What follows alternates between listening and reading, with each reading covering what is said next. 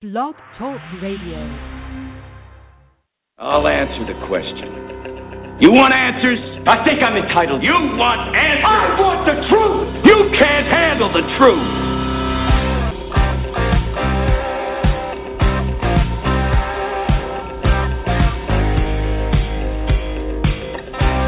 You've heard about it. You've read about it. You've talked about it. And now you found it. This is Alan Smith Ask the Trucker Live on Blog Talk Radio, the largest radio social network in the world, with your hosts Alan and Donna Smith, focusing on driver health, careers, regulations, and the important issues facing the industry. It's time to shut down that big rig, sit back, and come join the conversation. Ask the Trucker Live begins right now. Welcome back to the show, everyone. I'm Alan Smith along with Donna Smith. Today is Saturday, June 27th, 2015, and this evening we're going to share one of those many controversial trucking issues which have been coming from the FMCSA and recently even Congress and elected officials. I mean, as many of us know, many of the issues of the past and really current and future have been opposed by truckers, such as ELD, speed limiters, heavier weight for trucks on the highways, increasing the amount of liability insurance required to be held by the motor carriers, sleep apnea testing, and it just goes on and on. Of course, there's always the hours of service, which is constantly being debated by drivers, including strong support for the continuation of the current suspension of the current hours of service. But this evening, our show is a little bit different. Tonight, we'll discuss a possible victory for many, both professional drivers and those looking to enter into the industry. We're going to be discussing about those who are insulin-dependent diabetics who presently are not permitted to drive without an exemption from the FMCSA, and many drivers who do wish to enter the industry are discouraged to do so as the complicated exemption form acts as a deterrent for many.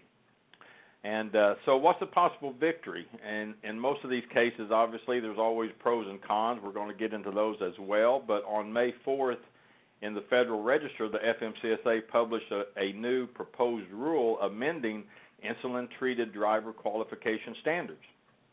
The FMCSA posted a Notice of Proposed Rulemaking proposing to do away with the Diabetes Exemption Program. And as we mentioned, there's many drivers who feel this is a long overdue rule. However, others are concerned that the rule, or at least the way it is written, would compromise the safety of the driver and the highway. So I'll just read the summary of the FMCSA's new proposed rule amending insulin-treated driver qualification standards, and again published May 4th in the Federal Register. And by the way, if you want to make a comment through their commenting process, you only have until July 6th to do so. But the proposed rule, Qualifications of Drivers, Diabetes Standards Summary, this is what it says. FMCSA proposes to permit drivers with stable, well-controlled insulin-treated diabetes mellitus to be qualified to operate commercial motor vehicles in interstate commerce. Currently, drivers with ITDM are prohibited from driving commercial motor vehicles in interstate commerce unless they obtain an exemption from FMCSA. This new proposed rule would enable individuals with this type of diabetes to obtain a medical examiner certificate from a medical examiner at least annually in order to operate in interstate commerce if the treating clinician, boy, that threw me off, who is the healthcare professional responsible for prescribing insulin for the driver's diabetes, provides documentation to the medical examiner that the condition is stable and well controlled. So, what does that all mean? Well, with us we have Dr. Randolph Rosarion of the Sands Point Medical Rehab. He is a certified medical examiner listed in the U.S. DOT FMCSA National Registry of Certified Medical Examiners. He received his medical degree from Stony Brook University School of Medicine. His medical practice, USDOT Medical Examiner, is located in College Point, Queens, New York, and he specializes in physical medicine, rehabilitation, and occupational medicine. And as a recognized leader in the field, he received the Best of Queens Award 2013 for Department of Transportation Commercial Driver License Medical Examinations. And Dr. Rosarion is a board-certified physician in physical medicine and rehabilitation, board-certified American Board of Pain Medicine, certified National Registry of Certified Medical Examiners, certified medical review officer, and he is a DOT medical advisor for North American Trucking Alerts website, and you can find him on the website via usdotmedicalexaminer.com. And also with us again is Elaine Papp, and Elaine has a broad range of occupational safety and health experience from private industry to international organizations. She is a board-certified occupational health nurse with experience working for regulatory agencies. And Ms. Papp is now offering her knowledge and experience in occupational and transportation health through her newly founded company, Health and Safety Works, LLC. And prior to establishing her company, Elaine spent 7 years as the division chief of the Office of Medical Programs at the Federal Motor Carrier Safety Administration in Washington, D.C., where she gained extensive knowledge about the relationship between medical conditions, their impact on safe operation of commercial motor vehicles, and the FMCSA regulations and guidance. And Elaine was responsible for the establishment of the FMCSA's National Registry of Certified Medical Examiners, including the training and testing components and compliance assistance materials. And she also led the agency's effort to create the hearing and seizure exemption programs. And Elaine, she also oversaw the research of various medical conditions and their relationship to safe operation of a CMV, developed the Medical Examiner's Handbook, as well as various outreach and training materials for medical examiners, drivers, and motor carriers. And prior to FMCSA, Elaine worked for the Occupational Safety and Health Administration, OSHA, there's a name we all know, in several capacities, analyzing legislation, writing congressional testimony, regulations and compliance assistance materials, participating in on-site enforcement inspections, and conducting presentations on behalf of the agency. And also, while at OSHA, Elaine was selected for the Executive Leadership Program and spent a few months in Geneva, Switzerland, working with the World Health Organization and the International Council of Nursing as part of the ELP Development Program. She also authored the International Council of Nursing's, or the International Council of Guide to Healthcare Waste Management for Nurses. And she is also an advisor for North American Trucking Alerts.com. So our guests have very much expertise in the field. Again, Dr. Rosarion website, USDOTmedicalexaminer.com. Elaine Papp, her website, you can find via healthandsafetyworks.net. So, Donna, big show, very important topic, so I'm looking forward to this. Me too, and I'd say we have the A-team on our show tonight. Definitely. Just getting through their a little bit of their background takes half of the show. But, hey, great show. When we get back, when we come back, Dr. Rosarion, Elaine Papp will join us, and we will talk about this very important topic. So hang with us, and it's all coming up on Ask the Trucker Live. You're listening to Ask the Trucker Live with Alan Smith on Blog Talk Radio. Don't go anywhere. Alan and Donna will be right back.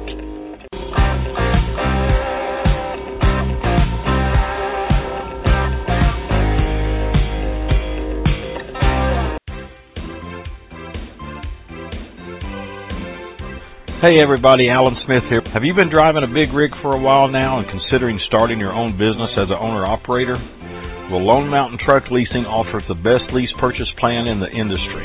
With a small down payment and monthly payments around $1,000 or less, you make the monthly payment, and when the final payment is made, they hand over the title. It really is that simple. There is no big balloon payment at the end, and secondly, the truck is yours, not a lease plan under one trucking company. So if becoming an owner-operator is your goal, Do it the right way. Do it the best way.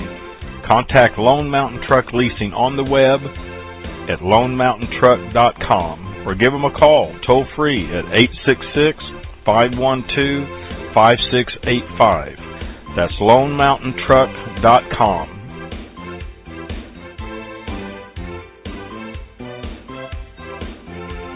This is Ask the Trucker Live with Alan Smith. To be a part of the program, call in now at 347-826-9170. Skype users can call in by clicking on the Skype button on our show page. To be a sponsor of the show, email Donna at info@askthetrucker.com. Now, back to the show.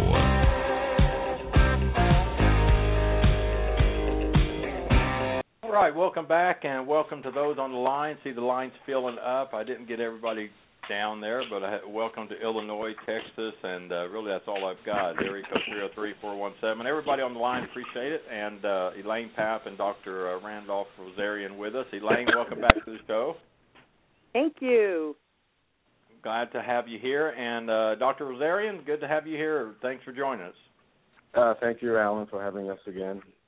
Hi, guys. It's me. Hi, Donna. Hi, Donna. Hi. Well, I tell you, listen, before we get to discussing this actual proposed rule itself, Doctor, let me start with you. I know your time's limited with us a little bit this evening. You have somewhere else you need to be, but let's you know, we know that more and more drivers are coming down with diabetes, and many of them, you know, controlled by diet and or pills, but we're seeing a lot more heading for this insulin treatment and everything. So before we get on this proposed rule and everything, can you just explain just a little bit the difference between type 1 and type 2 diabetes? Sure. I'd love to, Alan. But I don't want to go too far, from the topic of that we at hand tonight. But I like the way you eloquently phrased the introduction and everything, and this is why we're here today concerning, the Notice of Proposed Rule. And I will get to type 1 and type 2, but I just want to make a statement right off the bat about what this is all about and why we're here. I have no problem, and I think a lot of us don't have concern about whether this is done through an exemption program or through the treating clinician or with the medical examiner, but there are certain things. I have basically three questions that I have if the Notice of Proposed Rule does go through, and I just want to get that off on the table. So if it does go through, I like to know, how does the medical examiner know that the treating clinician properly evaluated the driver?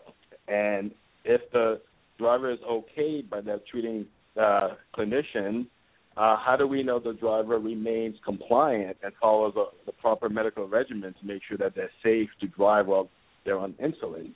And lastly, which is the main issue with the rule, is that because we don't have specific guidelines from the FMCSA per se as to what the medical examiner needs to obtain and get from the driver, as we have in the current exemption, are we to rely on our own medical expertise and judgment in determining whether or not the driver has been properly evaluated and maintains proper, acceptance and is following the regimen or the prerequisites to drive safely on insulin? So that's basically what I have on the table. I don't want people to think that I'm against the rule. I am not. I'm just worried, just as you said, about A, driver safety, and B, public safety. So right. I don't want to. I don't know if you guys want to throw anything in there before I go into type 1 and type 2, but because my time was limited, that's basically my point of view. I want to get that off on the table from the start. Right, and that's kind of like in the show details. Okay. Basically, one of the things it says is FMCSA's NPRM includes a required annual medical examination with verification from the driver's treating clinician about the management of the driver's management of his or her diabetes. But the big question you brought up is, how does the driver prove to the ME, the medical examiner, that his or her diabetes is under control?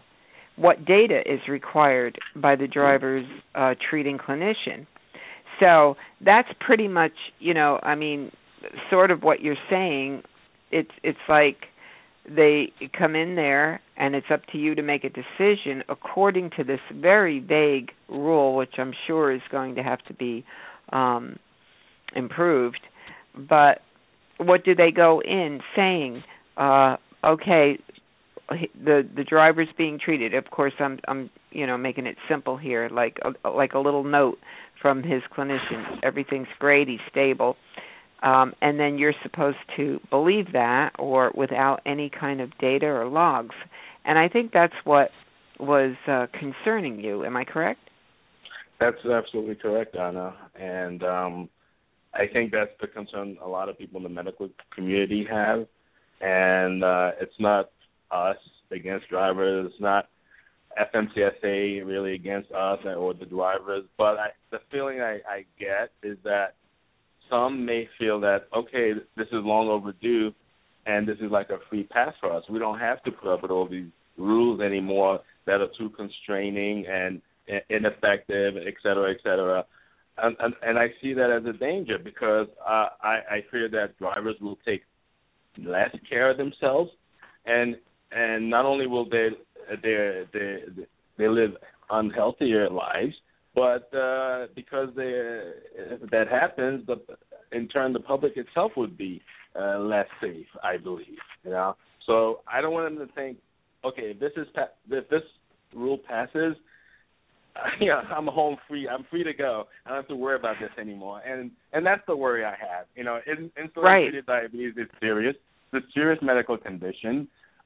People die from it all the time, and I know when we talked earlier, you, me, and Elaine, I would be remiss if I didn't mention, and I'm sure a lot of us have the same maybe experience. I have friends who were on insulin that have passed away because they didn't manage it properly, and one happened to pass away a couple of months ago, and it's a serious condition, and it's something that should be very concerning to the driver. It's not just about getting a DOT medical card and passing your exam. It's really about your life and how long do you want to be around for your family as well? And that's exactly one of the questions Alan has down here.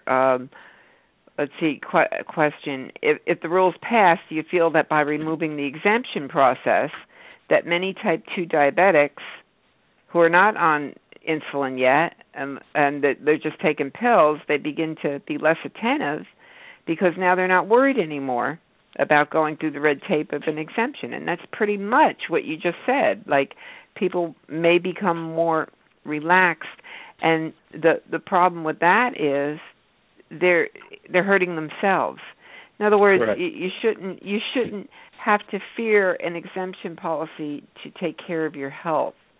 But unfortunately, that's part of humanity unless there's a repercussion or something, what would you call it? Something bad's going to happen if you don't do this, then people don't do it. Never taking their own life as the thing that could be the bad thing that could happen. It's amazing how that works, but it does. So that's exactly what you... Mm-hmm. Yep. And I agree. And Alan, sorry for going on that tangent a little bit, but to get back to type 1 and type 2 briefly, most and diabetes is type 2, as we know. It's due to insulin resistance. A lot of it has to do with the weight gain, associated with the metabolic syndrome, the hypertension, the central fat around the organs, the belly, etc. Only maybe about 5% is type 1, and type 1 used to be called juvenile diabetes, where you have a kind of autoimmune type of reaction where the pancreas basically attacks itself and you lose certain cells that make insulin, so they don't produce insulin at all. Unfortunately, the type 2s, if they don't take care of themselves, like Donna is saying, can, with enough insulin resistance building up, the cells not absorbing the glucose, they cannot use it for energy, they can burn out their pancreas and eventually need insulin.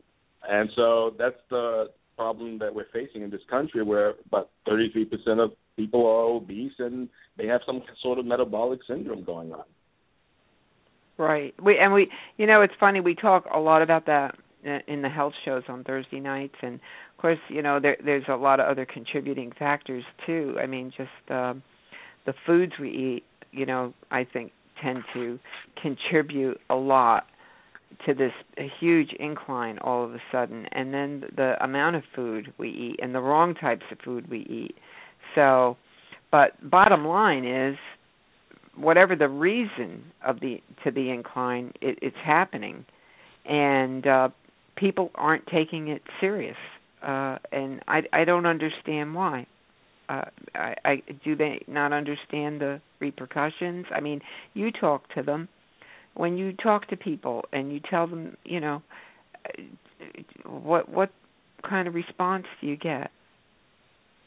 It's not just diabetes. It's a lot of probably most chronic medical condition.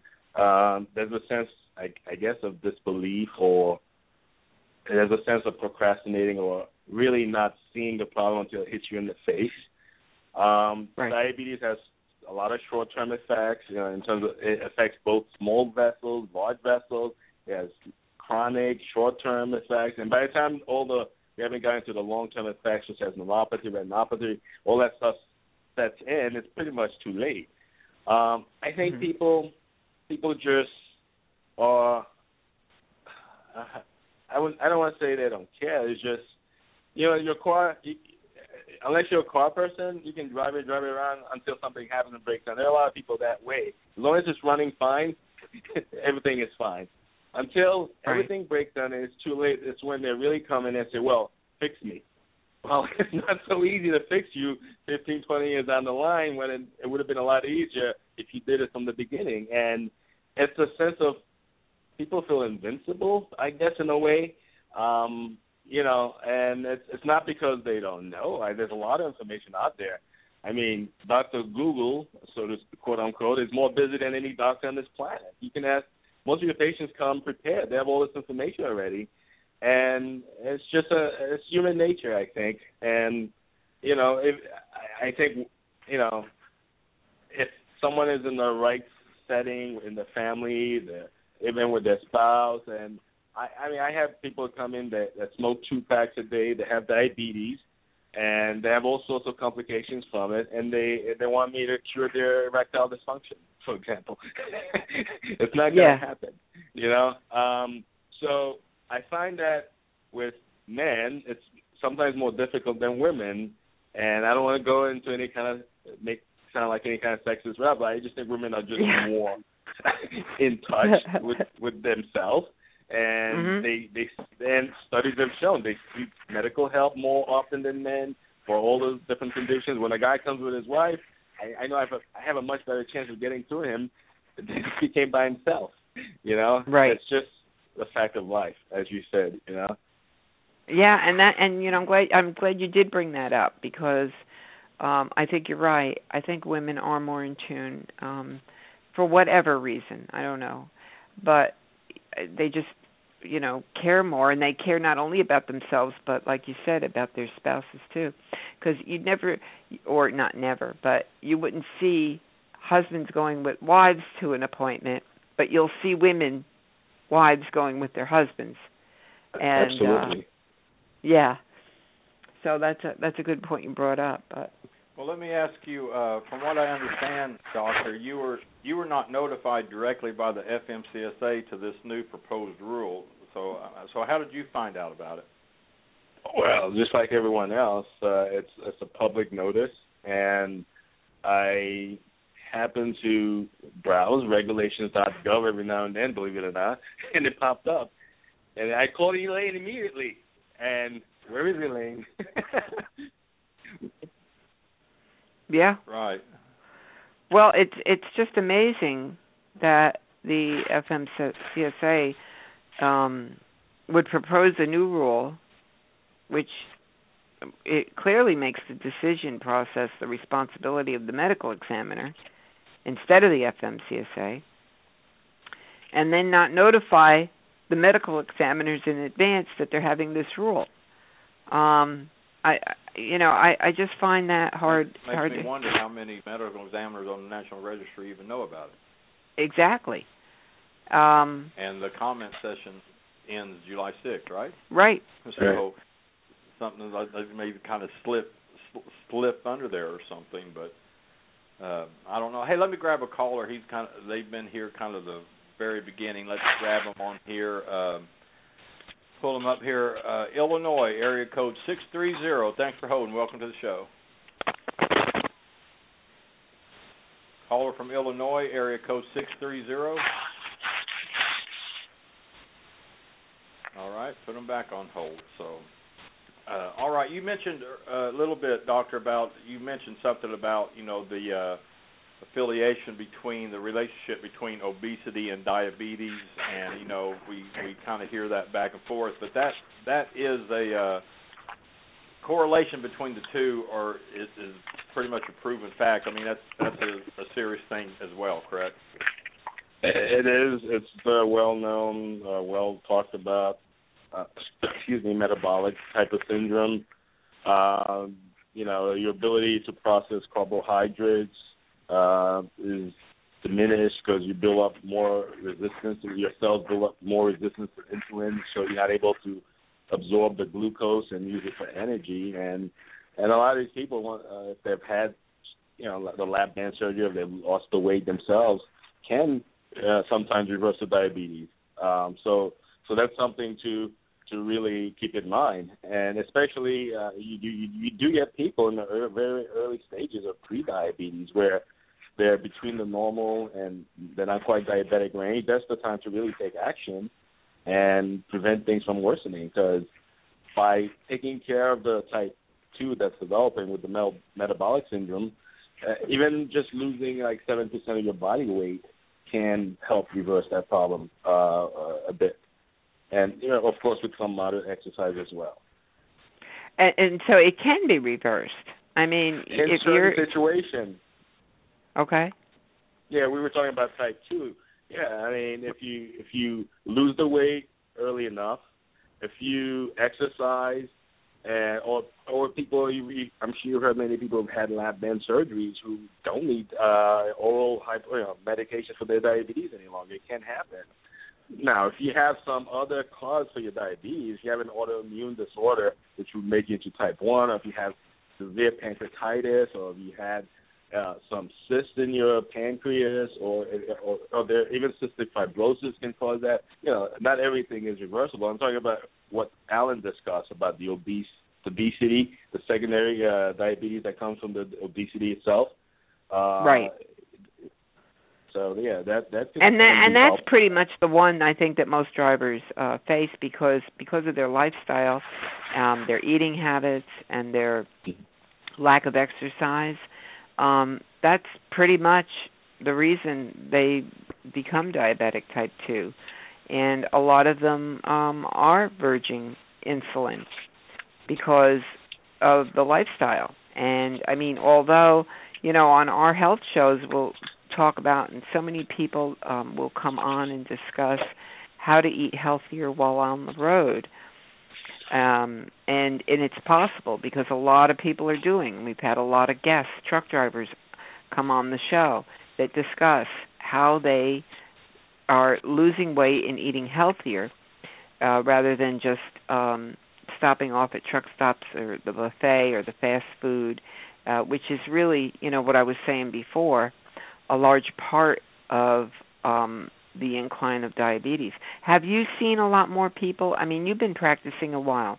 Does it seem to you a lot more people are coming down with diabetes? It certainly. I mean, it's not just drivers.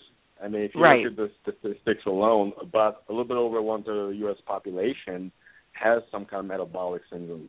So the truck driver is only a portion of that sample of that population, but they're pretty much parallel.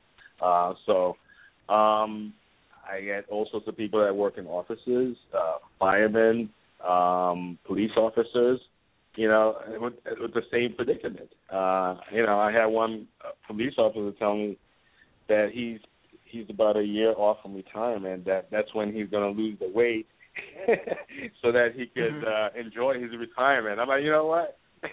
You probably been better off you did it 20 years ago. Then you can really enjoy your retirement. But better late than never, Right. But it spans all sections of society. It's not just truck drivers at all, But it is on the rise, right? It is on the rise, yes. Along with a lot of other autoimmune diseases in the last 20 years that, because I've been doing like a little research on all that, and it just seems to. Are you seeing a lot more of other autoimmune diseases? Yeah, I don't deal specifically with that population, so I can't really say that I do because they tend to go to other specialists. Okay. They either see endocrinologists, rheumatologists, those other groups of conditions. I was just curious, what you've seen yourself. Could you define, you talk about the metabolic syndrome. Can you define for those listening how that's related to diabetes and what it is? Well, it typically occurs in older people who, as we mentioned, tend to be sedentary, obese, and because they develop this insulin resistance, typically they present usually with maybe 4 out of 5 symptoms such as the abdominal obesity that we talked about, hypertension, the increased blood sugar, the triglycerides could be up, and their bad cholesterol, the LDL, would be raised as well. Because this picture leads to both microvascular disease, meaning small vessel disease, that can affect cardiac, of course, erectile function, circulation everywhere, pretty much in the body, the hands, the feet, even the vessels that go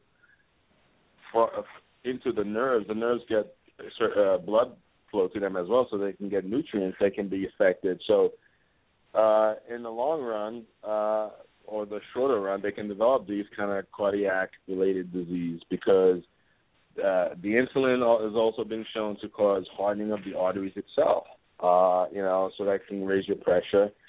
So that's basically what happens down the line. And of course, the longer you have it, let's say after 15, 20-plus years, that's when you start seeing kind of like the end stage or long-term effects of diabetes, such as severe retinopathy, where they need the laser eye surgery, the neuropathy, where they can't feel anything in their hands, feet anymore, or the kidney disease, where they can end up on dialysis.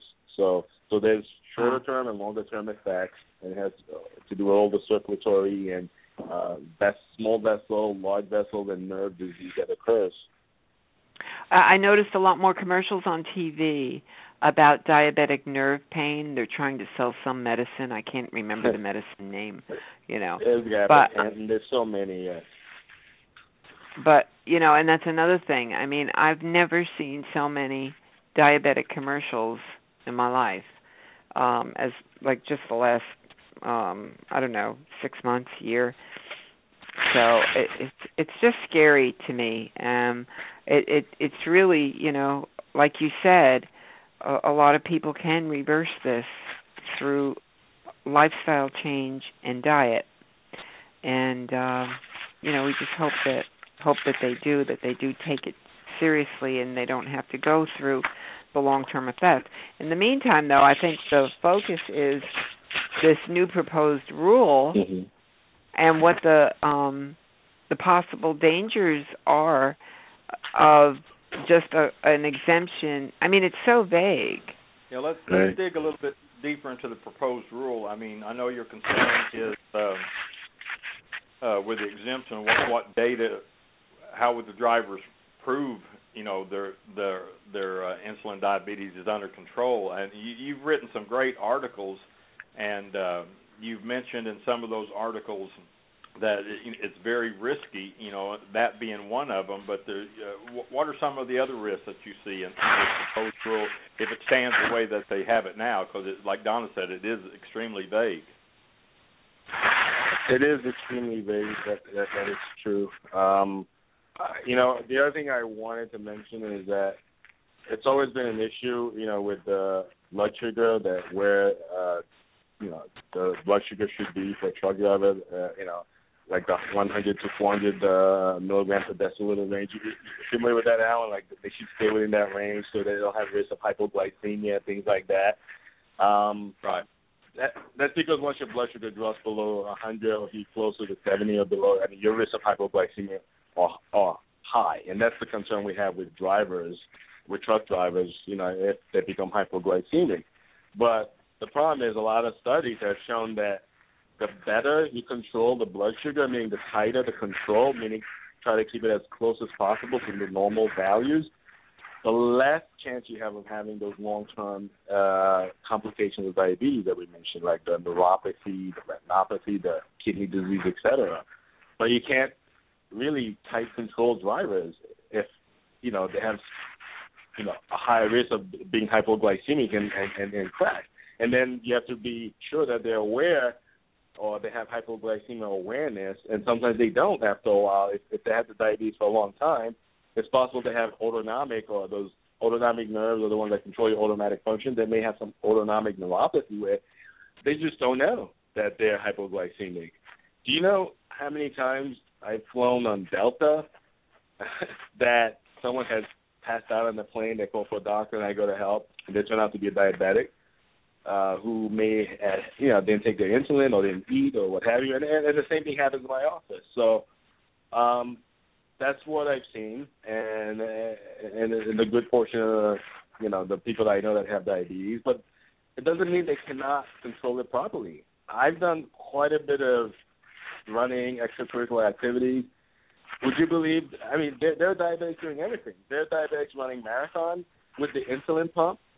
These guys are on top of everything, and that does not affect the kind of athlete or quality of athlete they are if they properly manage it. So imagine a diabetic setting records, running marathons on an insulin pump. So certainly they can drive a truck because if you manage it properly and that comes with being meticulous, with being devoted and committed to yourself, that can be achieved. You can do anything you want. But I don't know if I went up a little bit more, but you were asking about other risks, Alan? Yeah, in your articles you mentioned that there's a lot of risk, and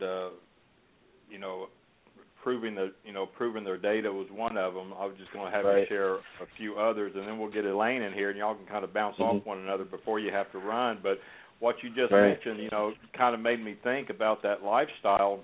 I know I've been out there many times where trucking keeps you so busy. You get held up.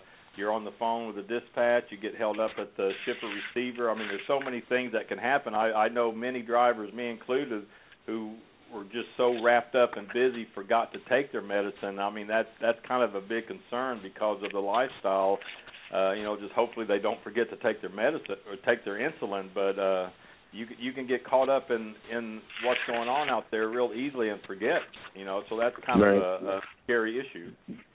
Right. Well, especially in a truck when you're driving. Wow.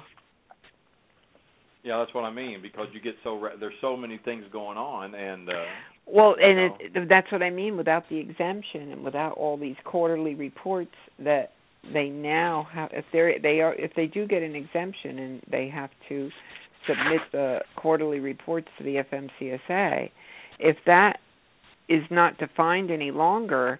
In other words, where's the testing coming from? I guess what I'm trying to say is if somebody comes to you, let's say this thing passed, and they hand you a note from their doctor says everything's cool, everything's under control. Are you going to accept that note, or are you going to want to see actual data? Well, first things first, as a physician, our oath say do no harm. I would never be able to accept a note that way because, A, the driver may be in danger, and so is the public. I would have to know, exactly what was done for this driver, whether or not, how we have the 5-year history, how his diabetes been managed, we had any hypoglycemic episodes. I would want to know what his logs look like. I would want to know that he knows how to manage and control his diabetes, that he checks his blood sugar before he drives and after a meal. I would need to know all that. Whether or not the FMCSA says I need to or not, it does tell me that I have to properly evaluate every driver, no matter if they have sleep apnea, diabetes, etc., and assure that they're safe for commercial driving. So if they don't spell it out to me, from my point of view as a physician, it doesn't matter. I have to do what I think is right for the driver and for the public. Well, I think this is a dangerous road we're taking. I mean, the more I listen to you, Doctor, because like we said in the beginning of the show, FMCSA is taking all the responsibilities off of them and putting them on you guys, the MEs. That's correct.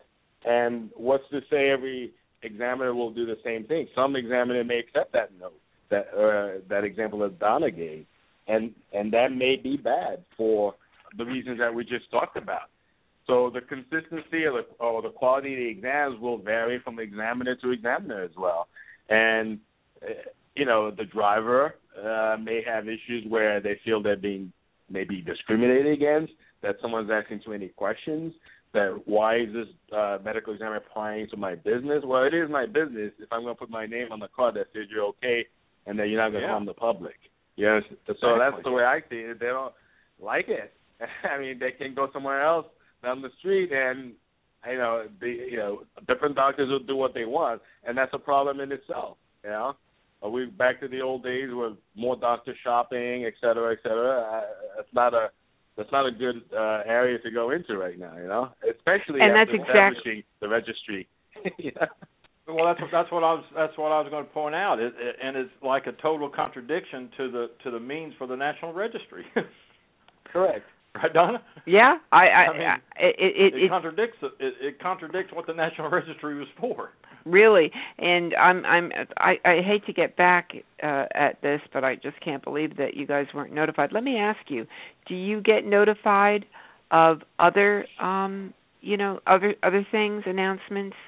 Are you all on a list, and you get periodic emails or any kind of notification? Any kind of notifications about anything? We do, and if you remember when we did the sleep apnea show, notice, the bulletin to medical examiner, we get periodic bulletins. A lot of it lately has been about examiners, answering examiners' question. I guess a lot of them call the FMCSA directly, how to fill out the card, what is this box for, how do I know if it's interstate, and things of that nature, and when to use the new forms. So we do get periodic notices, but as far as these new rules, I don't know if there's gonna be any kind of change where examiners are also notified, directly. I don't know if that will be the case, though. Well, I mean, it's just common sense. I mean, if you're putting the responsibility on a certain group, that you've created that group, and now you're putting responsibility on them and taking it away from you, I would assume that you would notify them of that so that they can give their input and respond. Correct. So to me, Elaine, you're with us. I mean, do you agree on that, or how do you feel about that? Oh, Elaine, are you there? Did we lose Elaine? No, I still have her here. I'm here. Elaine, Did you hear me? Oh, no. Okay, we hear you now. Go ahead. Okay. So, the agency has the email addresses. In order to be on the medical registry or the National Registry, you have to have a way to communicate by email with the agency. And they have, they do send out bulletins. They can do that whenever they want to. I would have assumed that they would have notified people and said, here's the rule with a link to it, da-da-da-da-da. It's, you have until such and such a time. Okay, so I'm not being off the wall, saying what I'm saying. No, they could have easily done that, but I guess they chose not to. I know that they always post the new rules on their own webpage, and, of course, it's in the Federal Register. That's where they publish it for public comment, and then they make a notice on their own webpage that this has been published, and here's a link to it. But they probably, I would have thought the same as you, Donna, that they should have sent it out to all people on the medical registry. There are over 40,000 medical examiners now on the National Registry, and they should have notified them, I would think. But I mean, I'd like to think it was an oversight, but I don't know. I mean, it's a pretty big oversight. Yeah. So, Yeah, so right. I did want to mention something. I know you have questions for Dr. Rosarion, so you may want to wait a little bit longer, but I did also want to address some of the compliance issues and some of the additional risks that I think are in the rule because of not putting in prevention measures that they should have put into the rule. Well, so sure. I think, I don't know, Dr. Rosarion, did you want to add something? I mean, we've pretty much tackled your responsibility and, how there's a lot of weight put on you guys now because of this. Anything else? Any other red flags you see from this proposal? Well, I think we kind of talked about it a little bit, and I think probably Elaine and you guys will get more into it in a little bit more detail. But the three questions that I put forward in the beginning when Alan asked me, the first question is what I want to get out from the point of view of a medical examiner, as far as my concerns.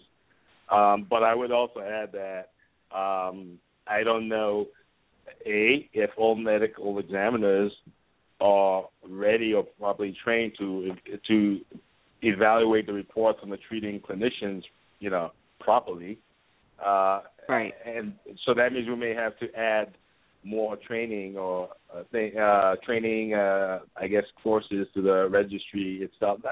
Not to become a medical examiner. Well, maybe down the road as part of it. If we're going to get rid of things like exemptions, all these different exemptions, they need to know about it in their training.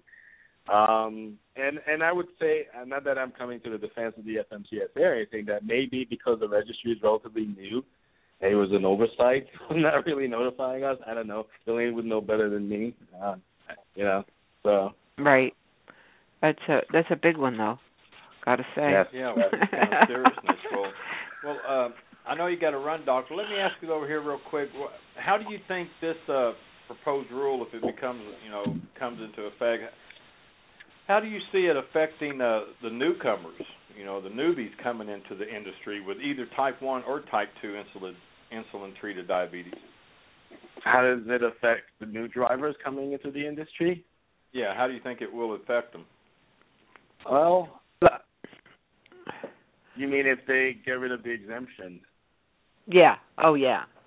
Well, I mean, I guess you can talk better about that than me, Alan, in terms of the shortage and everything that they have in the industry and everything. I think more people will apply. I have to tell you the truth.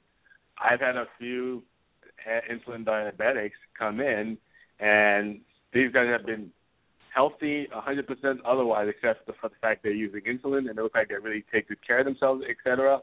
I did their exam, gave them the form and everything, but because of the amount of information they have to put in, the thickness of the form, and once they see what they have to go through, I think a lot of them became discouraged. Some of them said, you know what, I don't know if I'm going to drive any longer. I'm just trying to maintain my CDL. I'm going to do some other job. And I think that's bad, and lessening that burden on them would be certainly helpful for the industry, but it needs to be done safely. Like I said from the beginning, they shouldn't feel like, oh, now there's no rules. This is a free pass for me. I don't have to do this, and because that'll be bad for everyone in the long run. Right. So hopefully on that final rule, then enough people, that understand the seriousness of the disease, and they'll write in and put their comments in. I know you both are going to be writing in, and hopefully other medical examiners will be writing in also. If they know about it. If they know about it, right. Which I seriously have my doubts that they do. I mean, Dr. Rosarion's on top of all this stuff, but I mean, not to say anything about any others, but I mean, how many people? They didn't get a notice. I mean, they should have. When it's this serious, where all the responsibility is on the doctors, then they should have had a notice sent out. Absolutely. So hopefully that there's going to be more people in the medical field that will put their 2 cents in, and they'll take it seriously, and that they'll expand on that final rule, and there will be more detail about what drivers have to do. And I know we're going to get into to apply for an exemption, just to review it, what they do have to do now.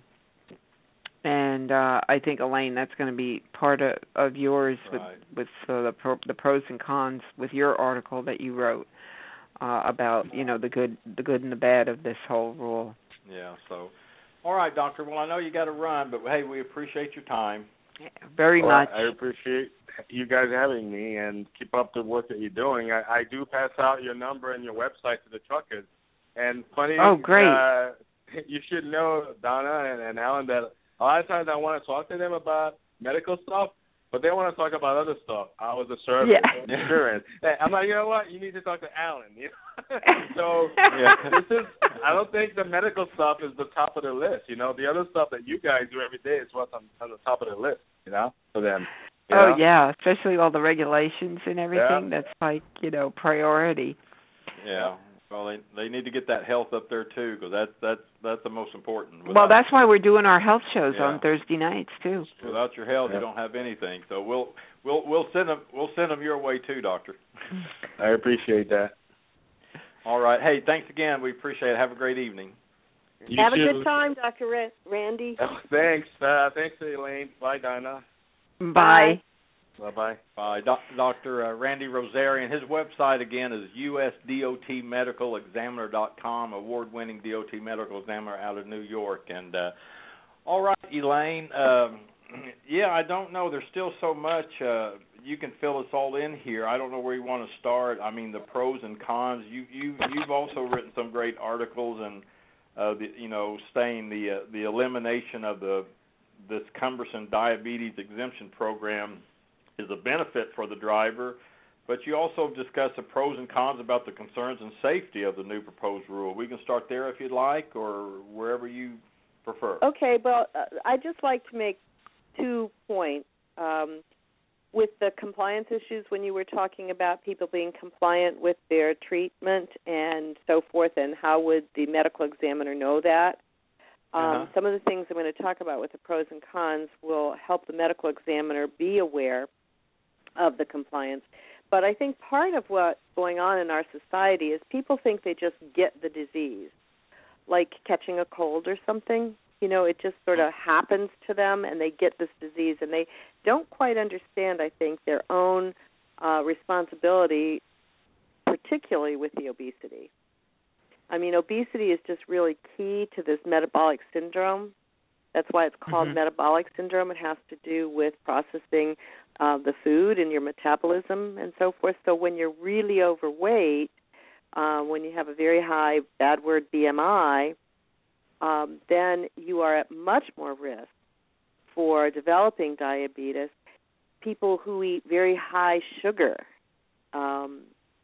candies and sodas and so forth, are much more a higher risk, because in order to use the sugar, which is the fuel for the body, the cells have to be able to go. It has to be able to go through the cell wall into the cell for the cell to use it, and the cell cannot use it without insulin, because insulin is like the key that unlocks the cell wall and allows the sugar to go in. So if you have all this sugar, then the body has to go produce insulin until it just sort of runs out. And then they have to use oral medications to help boost the pancreas, and then when the pancreas completely goes dry, then they have to use the insulin. So in order to use the sugar that we eat, the body has to have insulin. Otherwise, it won't get in, and the sugar will just be floating all around in the body, which is very bad for every organ of the body. Well, isn't though high carbohydrate also a contributor, like things like bread, pasta, rice, things like that? Simple sugars rather than complex. Yeah, it's much more. The carbohydrates that are digested very fast are culprits too, and that's most of what we like to eat. We like to eat donuts and pasta and those types of things. So the other problem is that people think, well, I'm just going to take a pill or I'm going to do whatever. Right. I don't have to modify my diet. I don't have to exercise. It's hard to make change. And people don't want to have to do that. I've been used to eating this. This is what I like. I'm just going to take this pill, and it'll fix my diabetes. And it doesn't. I'm going to take insulin. A lot of people who are on insulin will say, well, I want to eat this piece of cake, so I'm just going to give myself more insulin. They play with it all the time. One of the things that I also saw in some studies that were done, now these studies were done in England, but they still apply. They did a study of 15,000 people who had type 2 diabetes, and they found that 50% of them were not compliant with their doctor's treatment. 50%. It's huge. Yeah, because they, like you said, they have a false security with that pill. Right, and so if you have all those people not complying with their, it's going to be here too. You know, it's just this 50% of the people don't comply. I mean, people who are on the phone, think about it. Do you take your medicine the way your doctor tells you, whatever kind of problem you have? Do you follow your doctor's orders? Do you make the visits to the doctor that you're supposed to make? Most of us don't do that. So that's a serious concern, particularly with this rule. Now, one of the other things that's a concern with this rule is that the agency is focusing on what they call severe hypoglycemic events rather than moderate hypoglycemic events. And the difference between the two, a moderate hypoglycemic event is an event where you start getting shaky, you start getting foggy brains, you lose concentration, and you know that, oh, my blood sugar is really low, but you are able to grab some, candy bar or to grab some orange juice, or they have this special glucagon, this high glucose, and take it, and that fixes the hypoglycemia. So that's moderate when you can manage it yourself. Severe hypoglycemia is when you can't take care of it by yourself and somebody has to intervene. You have to either be taken to the hospital or somebody has to help you with it because you can't do it by yourself. Well, when does it get to that point, though? I mean, if you're a driver and that's it can happen overnight. It can happen in a second, depending on whether or not a driver has what they call, or anybody has what they call hypoglycemic awareness. There are a lot of people who have this, and the insulin just will drop. I mean, the blood sugar will drop because of the shot of insulin, and then they won't even get symptoms. They'll just go into the severe hypoglycemic event. And so the agency in the new proposed rule is saying we're going to look at severe hypoglycemic events as the culprit, sort of. If somebody has had a severe hypoglycemic event with a certain period of time, then they won't be able to drive. But moderate moderate hypoglycemic events, when you look, the American Diabetes Association just did in January of 2014, they just published a policy paper on diabetes and driving. Now, their paper is talking about driving an automobile, basically. But what they talked about in there was they did a study of 452 drivers that had type 1 diabetes, which people are on insulin. They followed them for 12 months, and out of those, 41% reported a total of 503 episodes of moderate hypoglycemia. Now, that's 2.7 episodes per person in 12 months. And that's where they have to grab the candy bar or the orange juice or something like that themselves. They don't need intervention.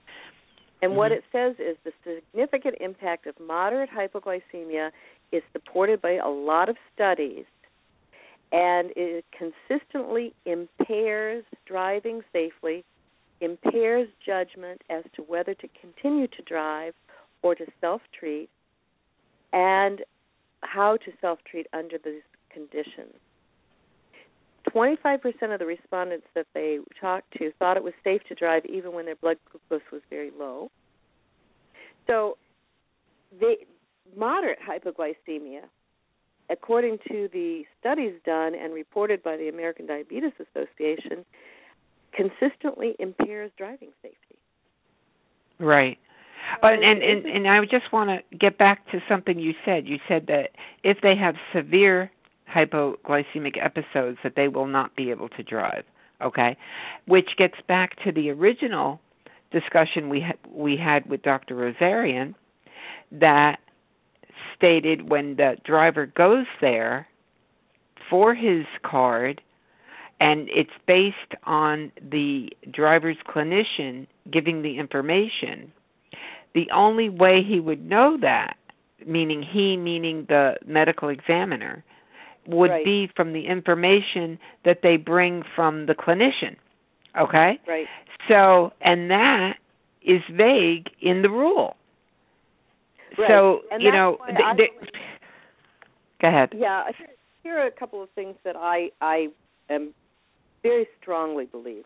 One, I very strongly believe that FMCSA should eliminate the exemption program.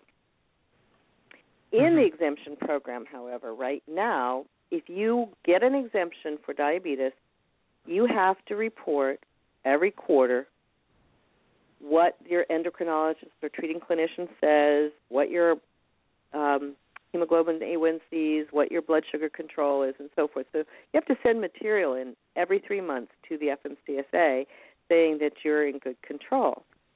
And that's just people who have an exemption. Okay, I just want to clarify that.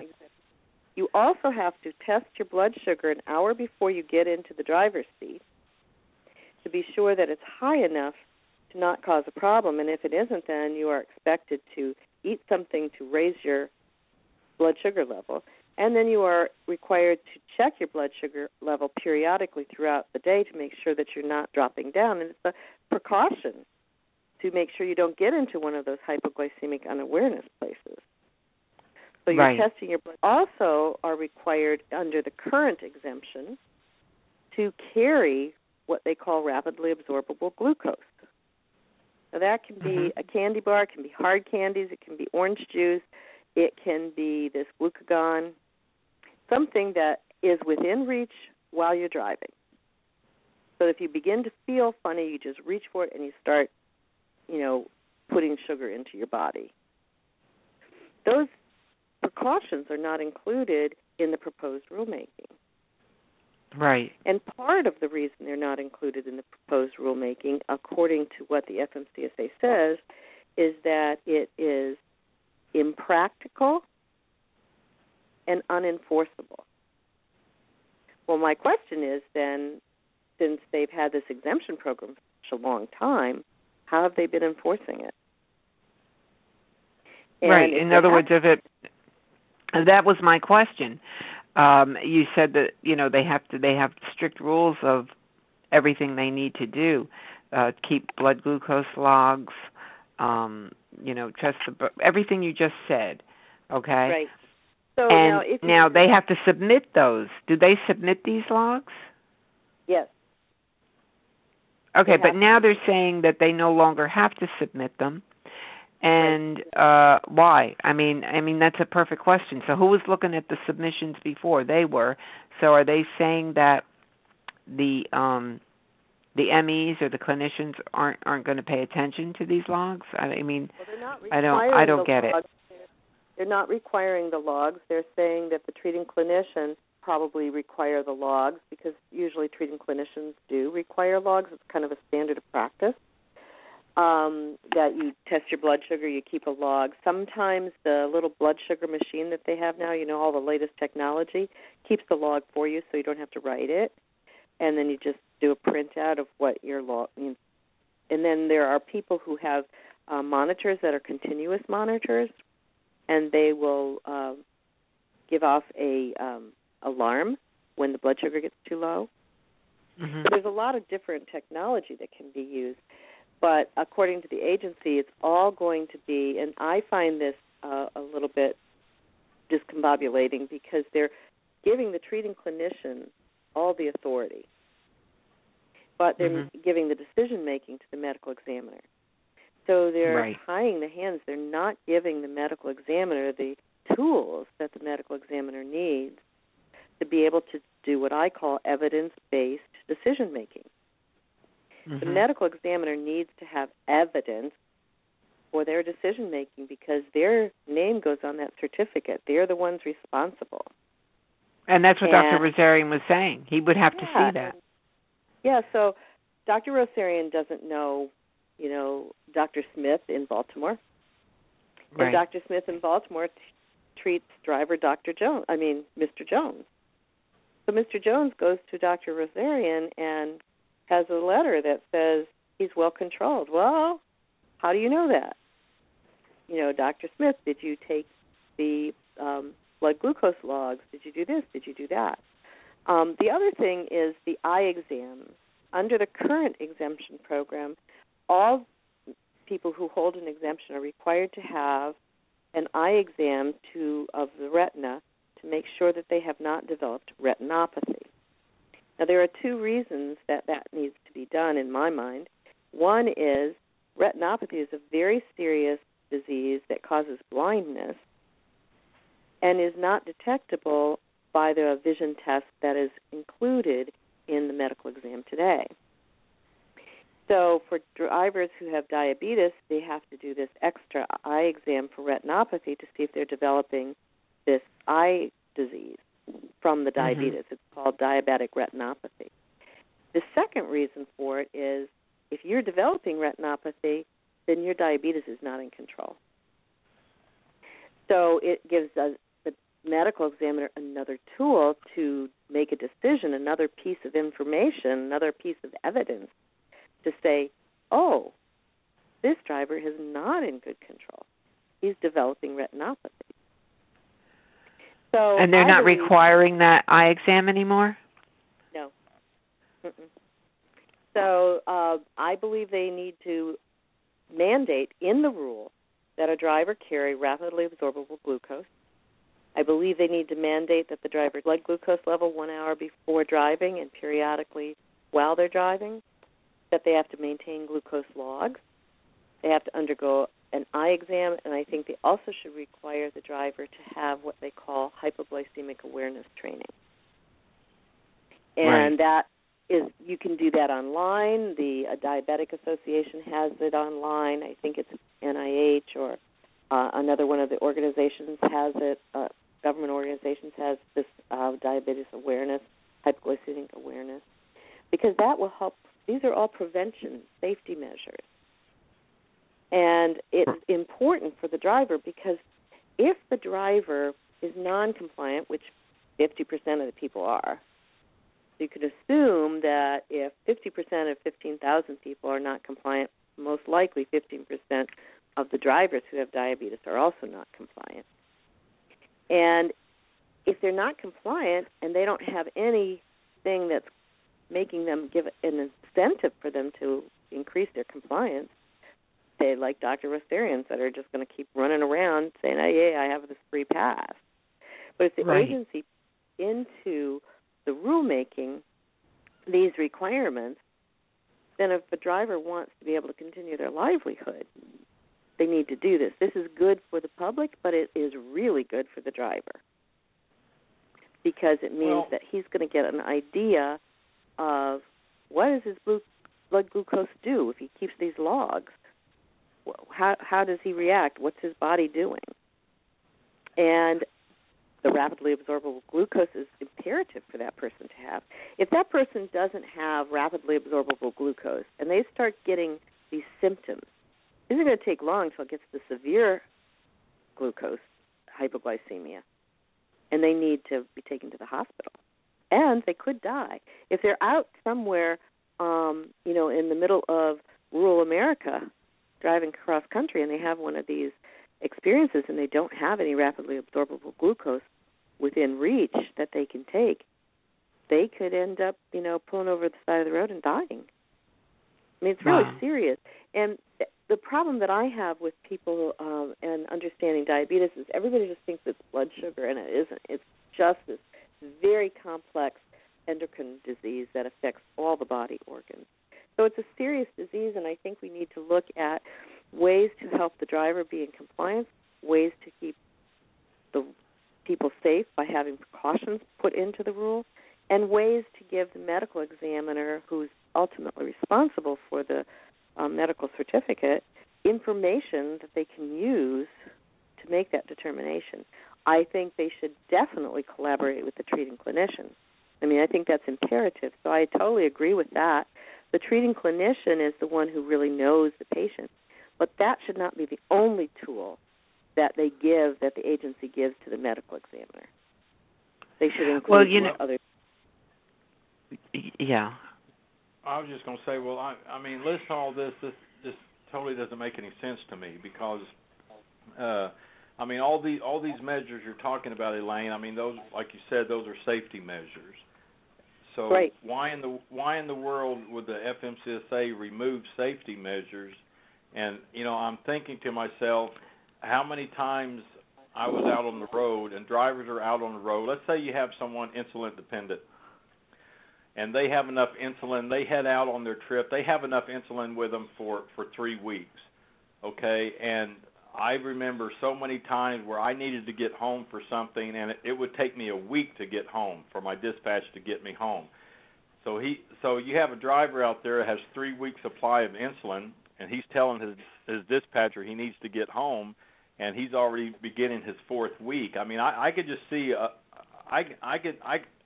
understanding the lifestyle out there, I can just see a lot of problems with this thing. I don't understand why the FMCA would remove such important safety measures, especially when we're dealing with something as serious as insulin dependence. Right. Well, according to what they said in the rule, was they didn't think these were enforceable or practical. And the practical probably refers to all the agencies that do rulemaking across the board have to do economic burden. They have to do an analysis of how much this is going to put a burden on the public. So to keep logs would be considered an economic burden. To have to carry rapidly absorbable glucose, to have to train the inspectors, the roadside inspectors and the enforcement personnel on what to do would be also part of the burden. So I suspect that it has a lot to do with the economic burden. However, I also used to work for OSHA, as you mentioned, and I worked on rulemaking there too. And sometimes the rulemakers look at this economic burden and say, well, if their doctor requires this, whether they're driving a truck or, typing at a desk, if the driver requires them to have blood glucose logs and that's part of the standard of practice, then that doesn't have to be counted as economic burden because it's not additional that the rule is putting on the driver. And it's something that they required with the exemption. So evidently they thought it was important that they do this. And now it's very contradictory in my mind. I don't understand how it's boiling down to money again. Well, I think it is. But like Elaine said, having to test the roadside inspectors and everything, well, that costs money. Well, then there shouldn't be this waiver for the exemption, right? I mean, if it's not feasible, because I guess what they're thinking of is that once they remove the exemption application, then there's going to be thousands of more people, and they wouldn't be able to handle all those logs coming in. And the enforcement people, the logs wouldn't be coming into FMCSA. And the issue also was, well, how does the roadside inspector know that this person that they've stopped has diabetes? And my comments that I'm writing into the agency for the public comment is you change the medical certificate. On the medical certificate that, you guys know, that what you call the medical card, it says, I, Dr. Rosarion, have examined, Elaine Papp, and I find her to be physically qualified to drive if, and there's little check boxes, wearing corrective lenses, having a blank exemption, having an SPE certificate. They just add another little box that says carrying rapidly absorbable glucose and maintaining blood sugar logs. Right. So then when the roadside inspector sees that, okay, show me your rapidly absorbable glucose, show me your logs. So what if the driver says, well, I just drank my orange juice 30 minutes ago and I don't have it here? Well, you should always have rapidly absorbable glucose. You get dinged. You can't rely on somebody telling you, well, I just drank it. You know what I mean? You have to have it. That's what the rule says. You always have to have it. So I think it is enforceable. And with the training of the inspectors, the roadside folks and the enforcement folks, they go to biannual, every 6 months, mandatory training to look at all of the new things that are coming down the pike and any kind of new information they have to have. So I'm not so sure that they'd have to include that in an economic burden, because it would just be included as part of that mandatory training that they do. So which leads me to the question, why don't they want to include it? It obviously was important before. It must still be important, and so is it possible? I don't know how the agency runs, but is it possible this just wasn't thought out properly? Oh, no. We spent many, many hours on this, many, many years, actually. I think it has to do with cost and the economic burden, because of, I believe, the philosophy that they have that certain things have to be if they're in the rule, they have to be costed out, and it would be too high of a burden. So you knew about this exemption coming out? I did. Okay. Yeah. That's why I say it's all about money. I think it is. I'm concerned about it. This isn't, again, for our listeners, this isn't to say we're against the exemption. Just like you said, Elaine, it's just the way it's written. It's not protecting the driver's health, and they need to realize that. We're about the driver and caring for all kinds of things, health regulations and all like that. And you can get excited over something because it's going to give you a new opportunity. However, just because somebody isn't looking at you to make sure you're doing something doesn't mean that you don't have the responsibility yourself to take care of yourself. But like I mentioned earlier, I've given some examples, and I can come up with many if I wanted to, but it's just the complications of the lifestyle. Once again, the driver heads out for 3 weeks. He thinks he's going to be out for 3 weeks. He has a 3-week supply of insulin, and at the end of the 3 weeks, dispatch still hasn't gotten him home, which happens all the time. And so there's a lot of dangers here. I mean, well, they would. I mean, go ahead, there's Elaine. dangers for the driver, and there's dangers for the public, and right. I don't believe that there is any commercial motor vehicle driver out there who doesn't care about his or her responsibility to the public safety. Nobody wants a crash. I mean, nobody wants to kill anyone. Nobody wants to cause serious property damage. They certainly don't want to hurt themselves. Right. But it's their livelihood, and they want to be able to operate, and there's this huge growing number of people who have diabetes, and there's a huge growing number of people who are not compliant with their doctor's regime, their treatment regimen. And so there are a huge number of drivers that are going on insulin. And they don't understand the seriousness. That's the key. Yeah. So, they need to balance these two things, and they can balance it if they look at incorporating into the rule those requirements. Get rid of the exemption program, but incorporate into the rule requirements that give the driver extra added information about himself, give the safety precautions, and also those same provisions would give the medical examiner extra data and evidence to base the decision that they have to make. So that's what I think should happen. I think the agency needs to look at other than severe hypoglycemic events. They have to look at moderate hypoglycemic events. How many moderate hypoglycemic events did a driver have during this year?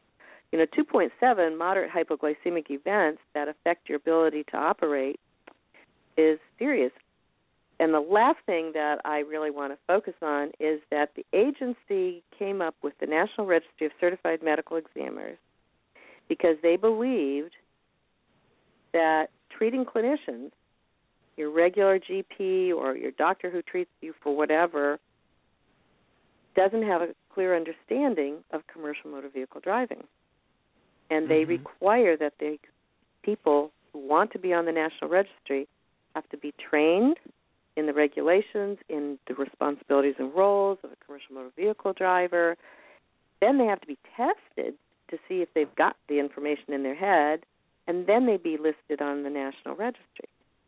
And here they have to now depend on the note from the clinician who the FMCSA said that they're not, doesn't understand CMV. Yeah. So all the things that Alan's talking about, the stresses, the time, the long hours away from home, being away from your treating clinician, all of those kinds of things,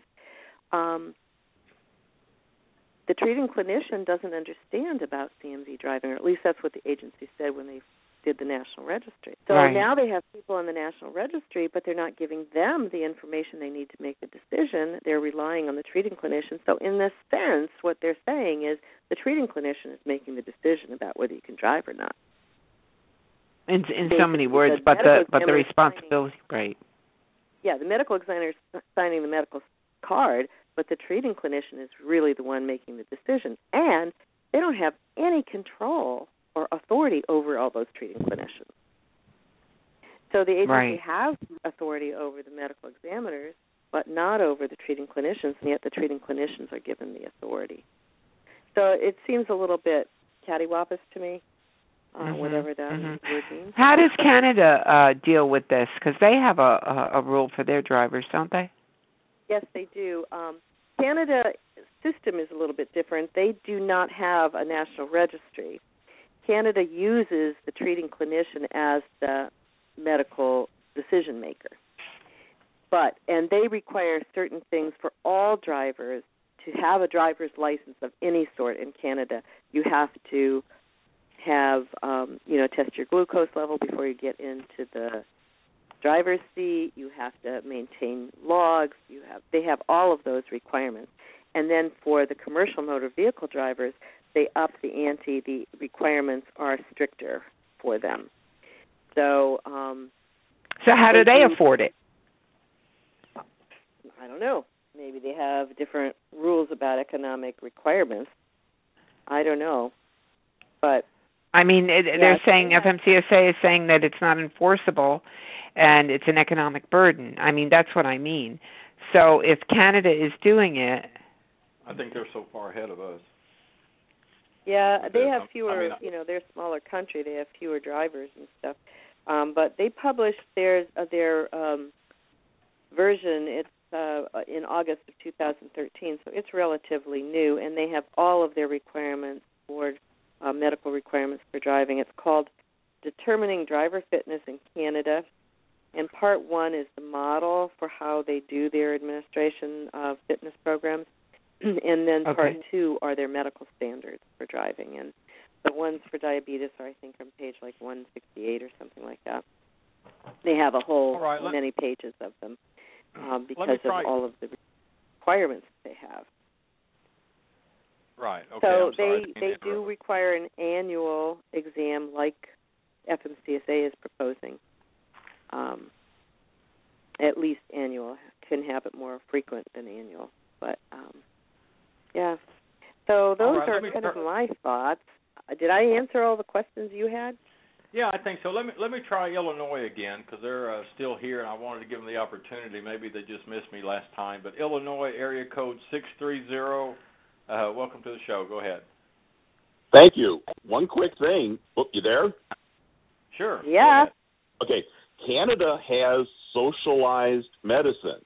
They afford the program because the government provides all medical treatment. That's true. That's how that all works. Well, how do they afford, though? We're talking about the enforcement. This is Bob, right? Bob Stanton? Yes, Bob Stanton.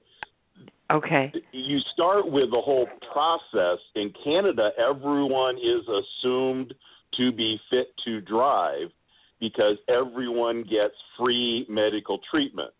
All doctors are required to report anyone with what in the States would be a disqualifying condition.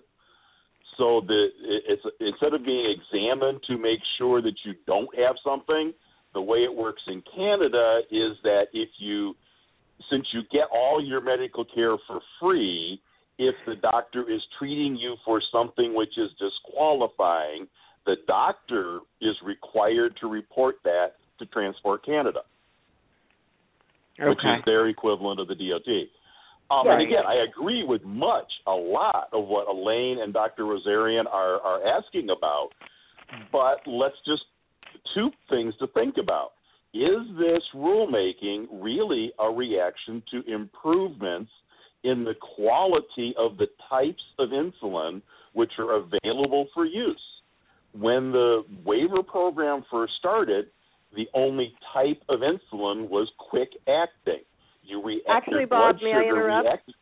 Sure. That's not actually true, because when I went to nursing school many years ago, there was long-acting insulin.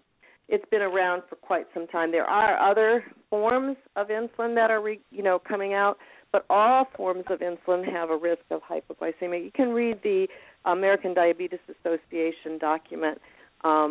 So there may be different levels of when you need to test your blood sugar, but you always have to test your blood sugar. Okay, but the question is, and again, the discussion has been removing the requirements. Could the movement for removing of some of the requirements be relating to the improvements in the quality of diabetes treatment? The question to Alan would be, Alan, aren't you on a CPAP? If we go down the road of roadside being able to ask to see your insulin log or your blood glucose logs, would you be comfortable with roadside enforcement asking to see your CPAP and seeing your CPAP compliance data? Trucking has history with that kind of stuff going on in the Minnesota Fatigue Enforcement Program, and the court's reaction to that was not pretty. What are your thoughts about that? Well, are you asking Alan? Yeah. If you think it's appropriate to have to produce blood glucose logs if you're an insulin-dependent diabetic, a person on a CPAP could then be also required to produce their CPAP and produce their CPAP compliance logs. Do we go down that whole road? Do we want? They're not doing that now? Your blood? No. Well, do you want to have to take your blood pressure, and produce blood pressure logs? At what, at what point where do we go with this whole question? Mm-hmm. Alan, are you comfortable with officers asking for your CPAP and a compliance log? Well, yeah. May I interrupt? It wouldn't bother me anymore. Sure. Before you ever would get to the officers having to ask for that, you'd have to get to a rulemaking for obstructive sleep apnea. Well, the concept is, though, even having a checkoff for insulin-dependent diabetes on the medical card. Right. I'm not saying a checkoff for insulin diabetes, because you don't want to put that on the medical card. What you put on is that they have to carry rapidly absorbable glucose, and they have to maintain glucose logs. Now, you're not asking them to judge the glucose logs. You're just saying, are you keeping the logs? Do you have the glucose with you? And the requirement for the CPAP and the CPAP logs, it's not a requirement yet, but people do take those to their medical examiner, and some medical examiners want to see those before they make a determination as to whether you really are in compliance with things. Right. See, and it all has to boil back down to people not being in compliance. And usually, Bob, you have to maintain blood glucose logs by your treating clinician so that treating clinician can see the logs, particularly if you're new on insulin. No, and I'm all in favor of that. In fact, I would prefer to see, instead of just saying treating clinician, that there be a higher level of expertise in diabetes treatment than just any treating clinician. We have a problem is there's not enough endocrinologists, but there is a certification in advanced diabetes care and management for RNs, NPs, PAs, and MDs. Why not make it a slightly higher requirement so at least these treating clinicians have some more training and expertise in diabetes management? Right, and I don't think that's a bad idea either, but we as an agency, that's a safety agency, have no control over treating clinicians. So, we could say that a driver has to go to a treating clinician that has a certificate, There are not enough endocrinologists. The current exemption program required an endocrinologist, and drivers found a lot of problems finding an endocrinologist and getting a timely appointment with an endocrinologist. But the rulemaking could require the treating clinician have, and again, you use some language that requires an additional level of certification. And again, it's Donna's saying, it makes sense. We want these treating clinicians to make sure the driver is actually being treated correctly. And that's so important. And this is putting everything on the medical examiner without allowing them to have the data that they need from the clinician to evaluate everything properly. And that's the missing link. Any medical examiner can refuse to certify. Again, Elaine, correct me, but can't they say, I want to see X additional testing and issue a conditional certification pending the results of additional testing? That's always been isn't that part of the authority a medical examiner has? It is, but as our country becomes more litigious,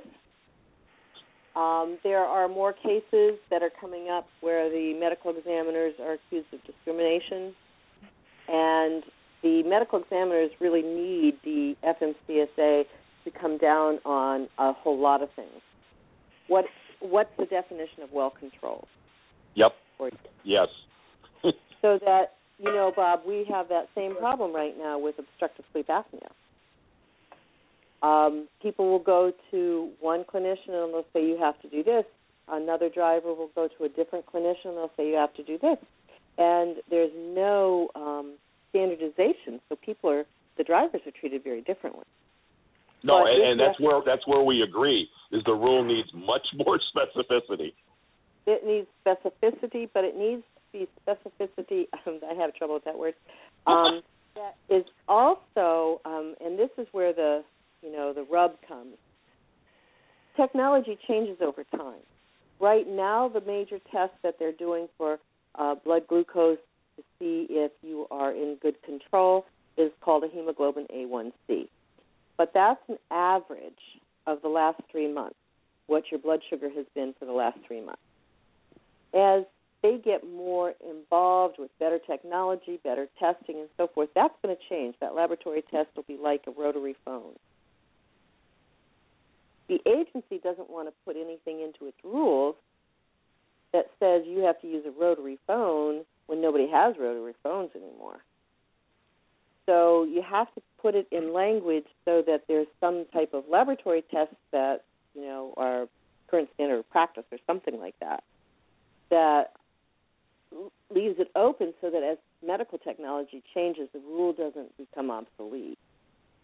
Did you follow what I'm saying? Oh yeah. I mean, I think we're all in agreement that it's just the way this proposed rule is written. That, but right. I'm kind of worried that it's nothing's going to happen. I don't know how many.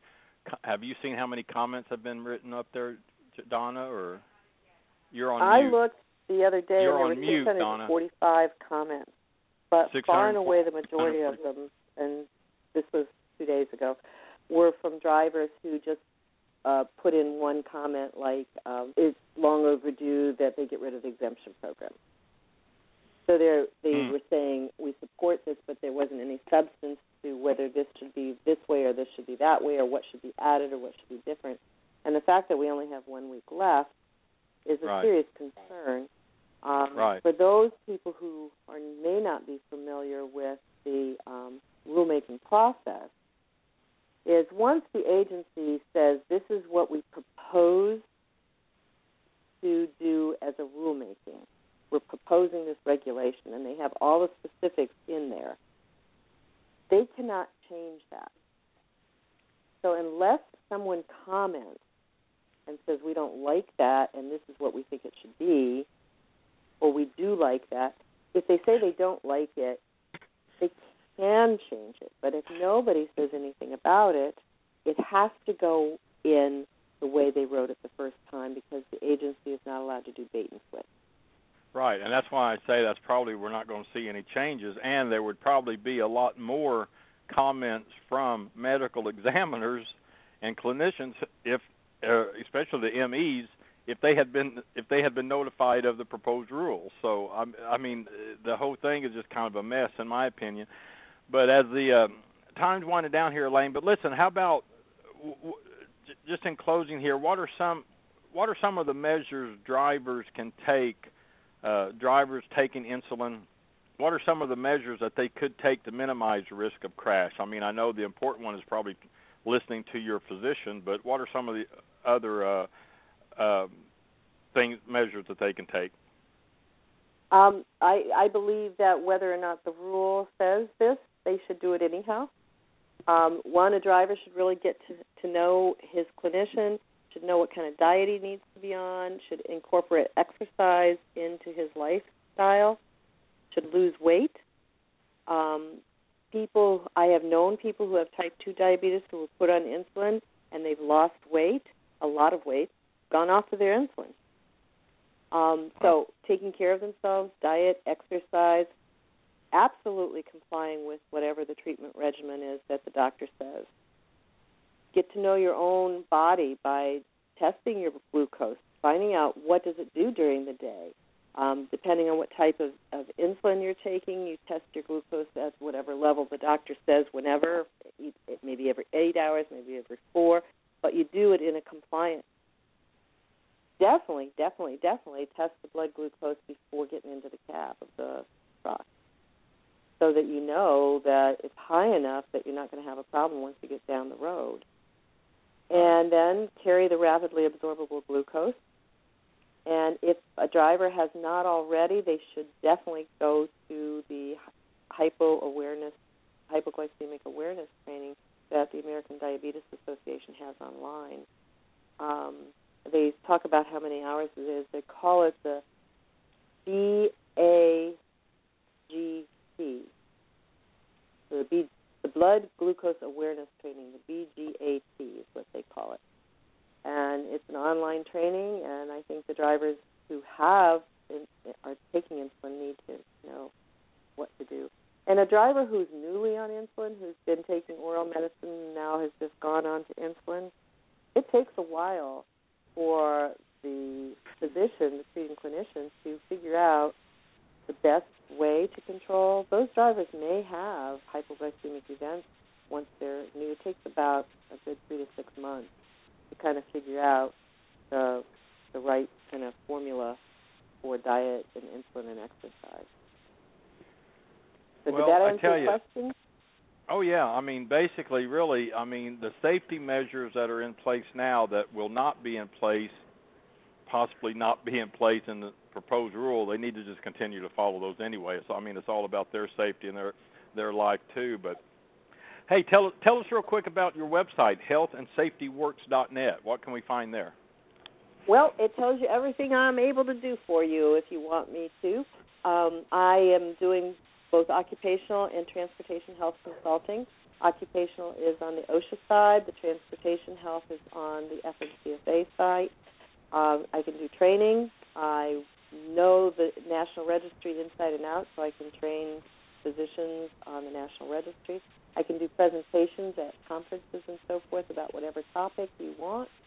And I can do some research. I can develop health and wellness programs.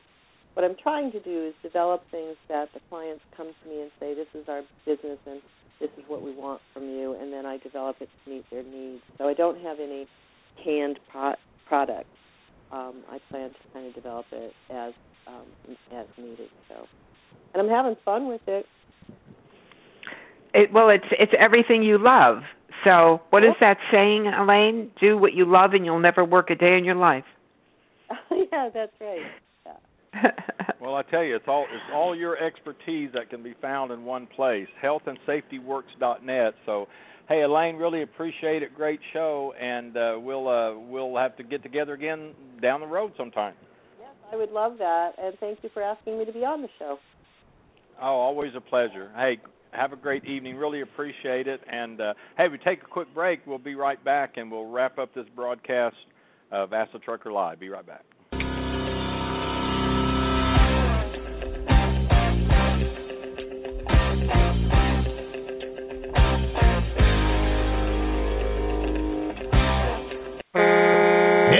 truckers? Are you looking for deals on trucks, trailers, parts, or equipment? Or maybe you need to sell something truck-related? Well, there's a great spot on the web where truckers deal with other truckers. No middlemen involved. That's why we call it trucker-to-trucker.com. There's no charge at all for looking, and if you want to place an ad for what you're selling, it's just $19.95, and it runs till it sells. So whether you're buying or selling, it's time to log on and take a look. trucker-to-trucker.com. Check it out. That's trucker-to-trucker.com. Hey everybody, Alan Smith here, and I want to tell you about truckerlawyers.com. Truckerlawyers.com helps drivers with their legal needs, and they specialize in workers' compensation, trucking accidents, employment law, and other areas. Truckerlawyers.com arms you with important information regarding workers' compensation and your legal rights, and they are also available to help you find assistance for additional legal issues. This includes determining how to get you the best benefits possible for your situation. The website truckerlawyers.com is a resource where you can learn more about your legal rights as a driver. Feel free to continue the social media conversation by liking them on Facebook at www.facebook.com/truckerlawyers and follow them on Twitter as @truckerlawyers. Call them to talk through your questions at 1-800-736-5503.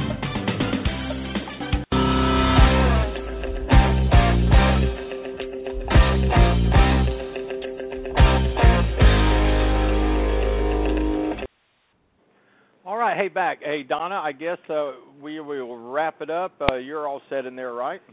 Yeah, I'm all set. Just a shout out.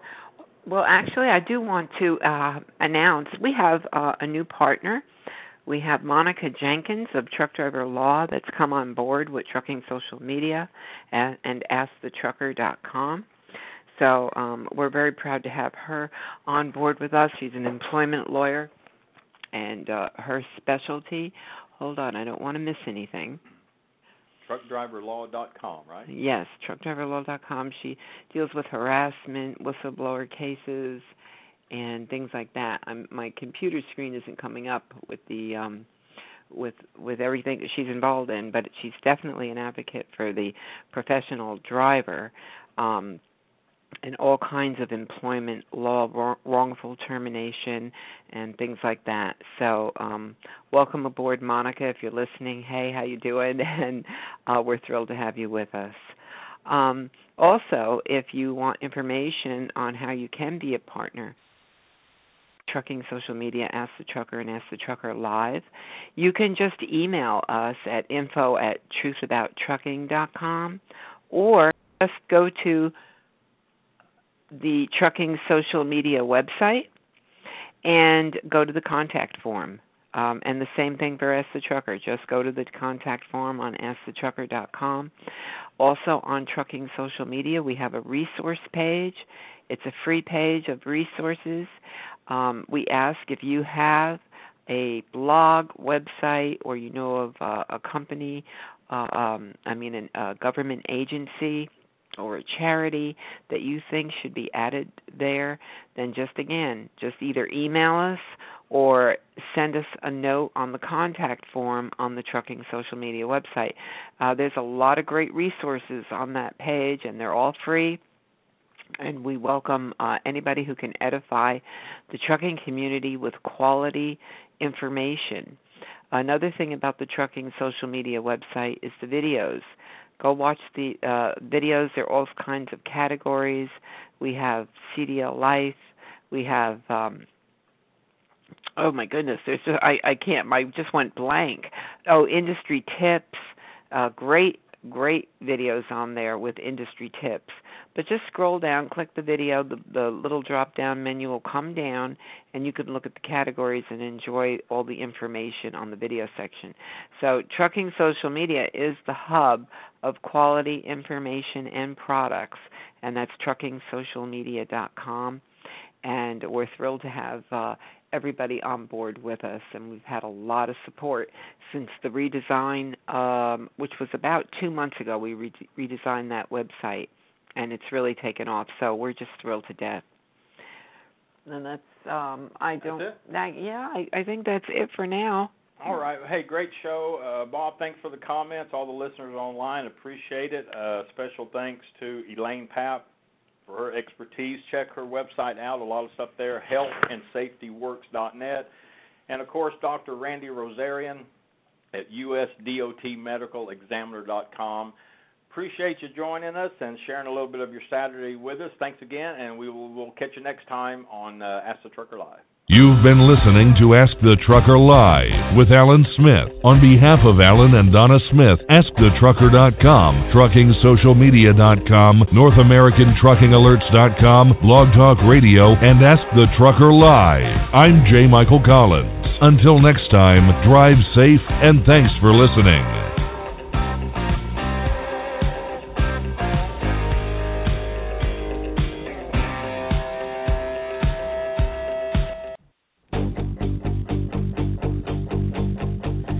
Bad lease, DOT, dispatcher on me. High fuel, crazy rules, flat tire, no tools. Traffic jam, flim flam, run around by Uncle Sam. Cheap freight, overweight, they say I'm always running late. NAFTA, messy bugs, coffee from a thermos mug. Four-wheeler switching lanes, driving crazy in the rain. Bad wreck, bottleneck, people start to rubberneck. Fire starts, people shout, stop my rig and pull them out. I'm in the trucking family. We haul that freight on a concrete fleet. I'm in the trucking family. I can handle anything that you throw at me. I'm in the trucking family.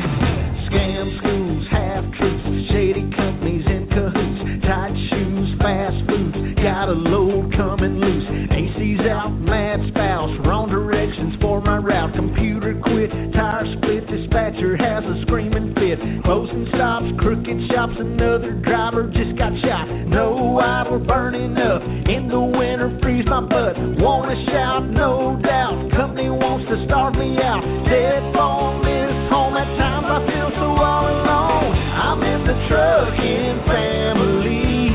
We haul that freight on a concrete fleet. I'm in the trucking family. I can handle anything that you throw at me. This job is tough, but truckers are too. We can haul this freight to $10 too. So just hitch it up, get out of the way. We can take the heat and earn our pay.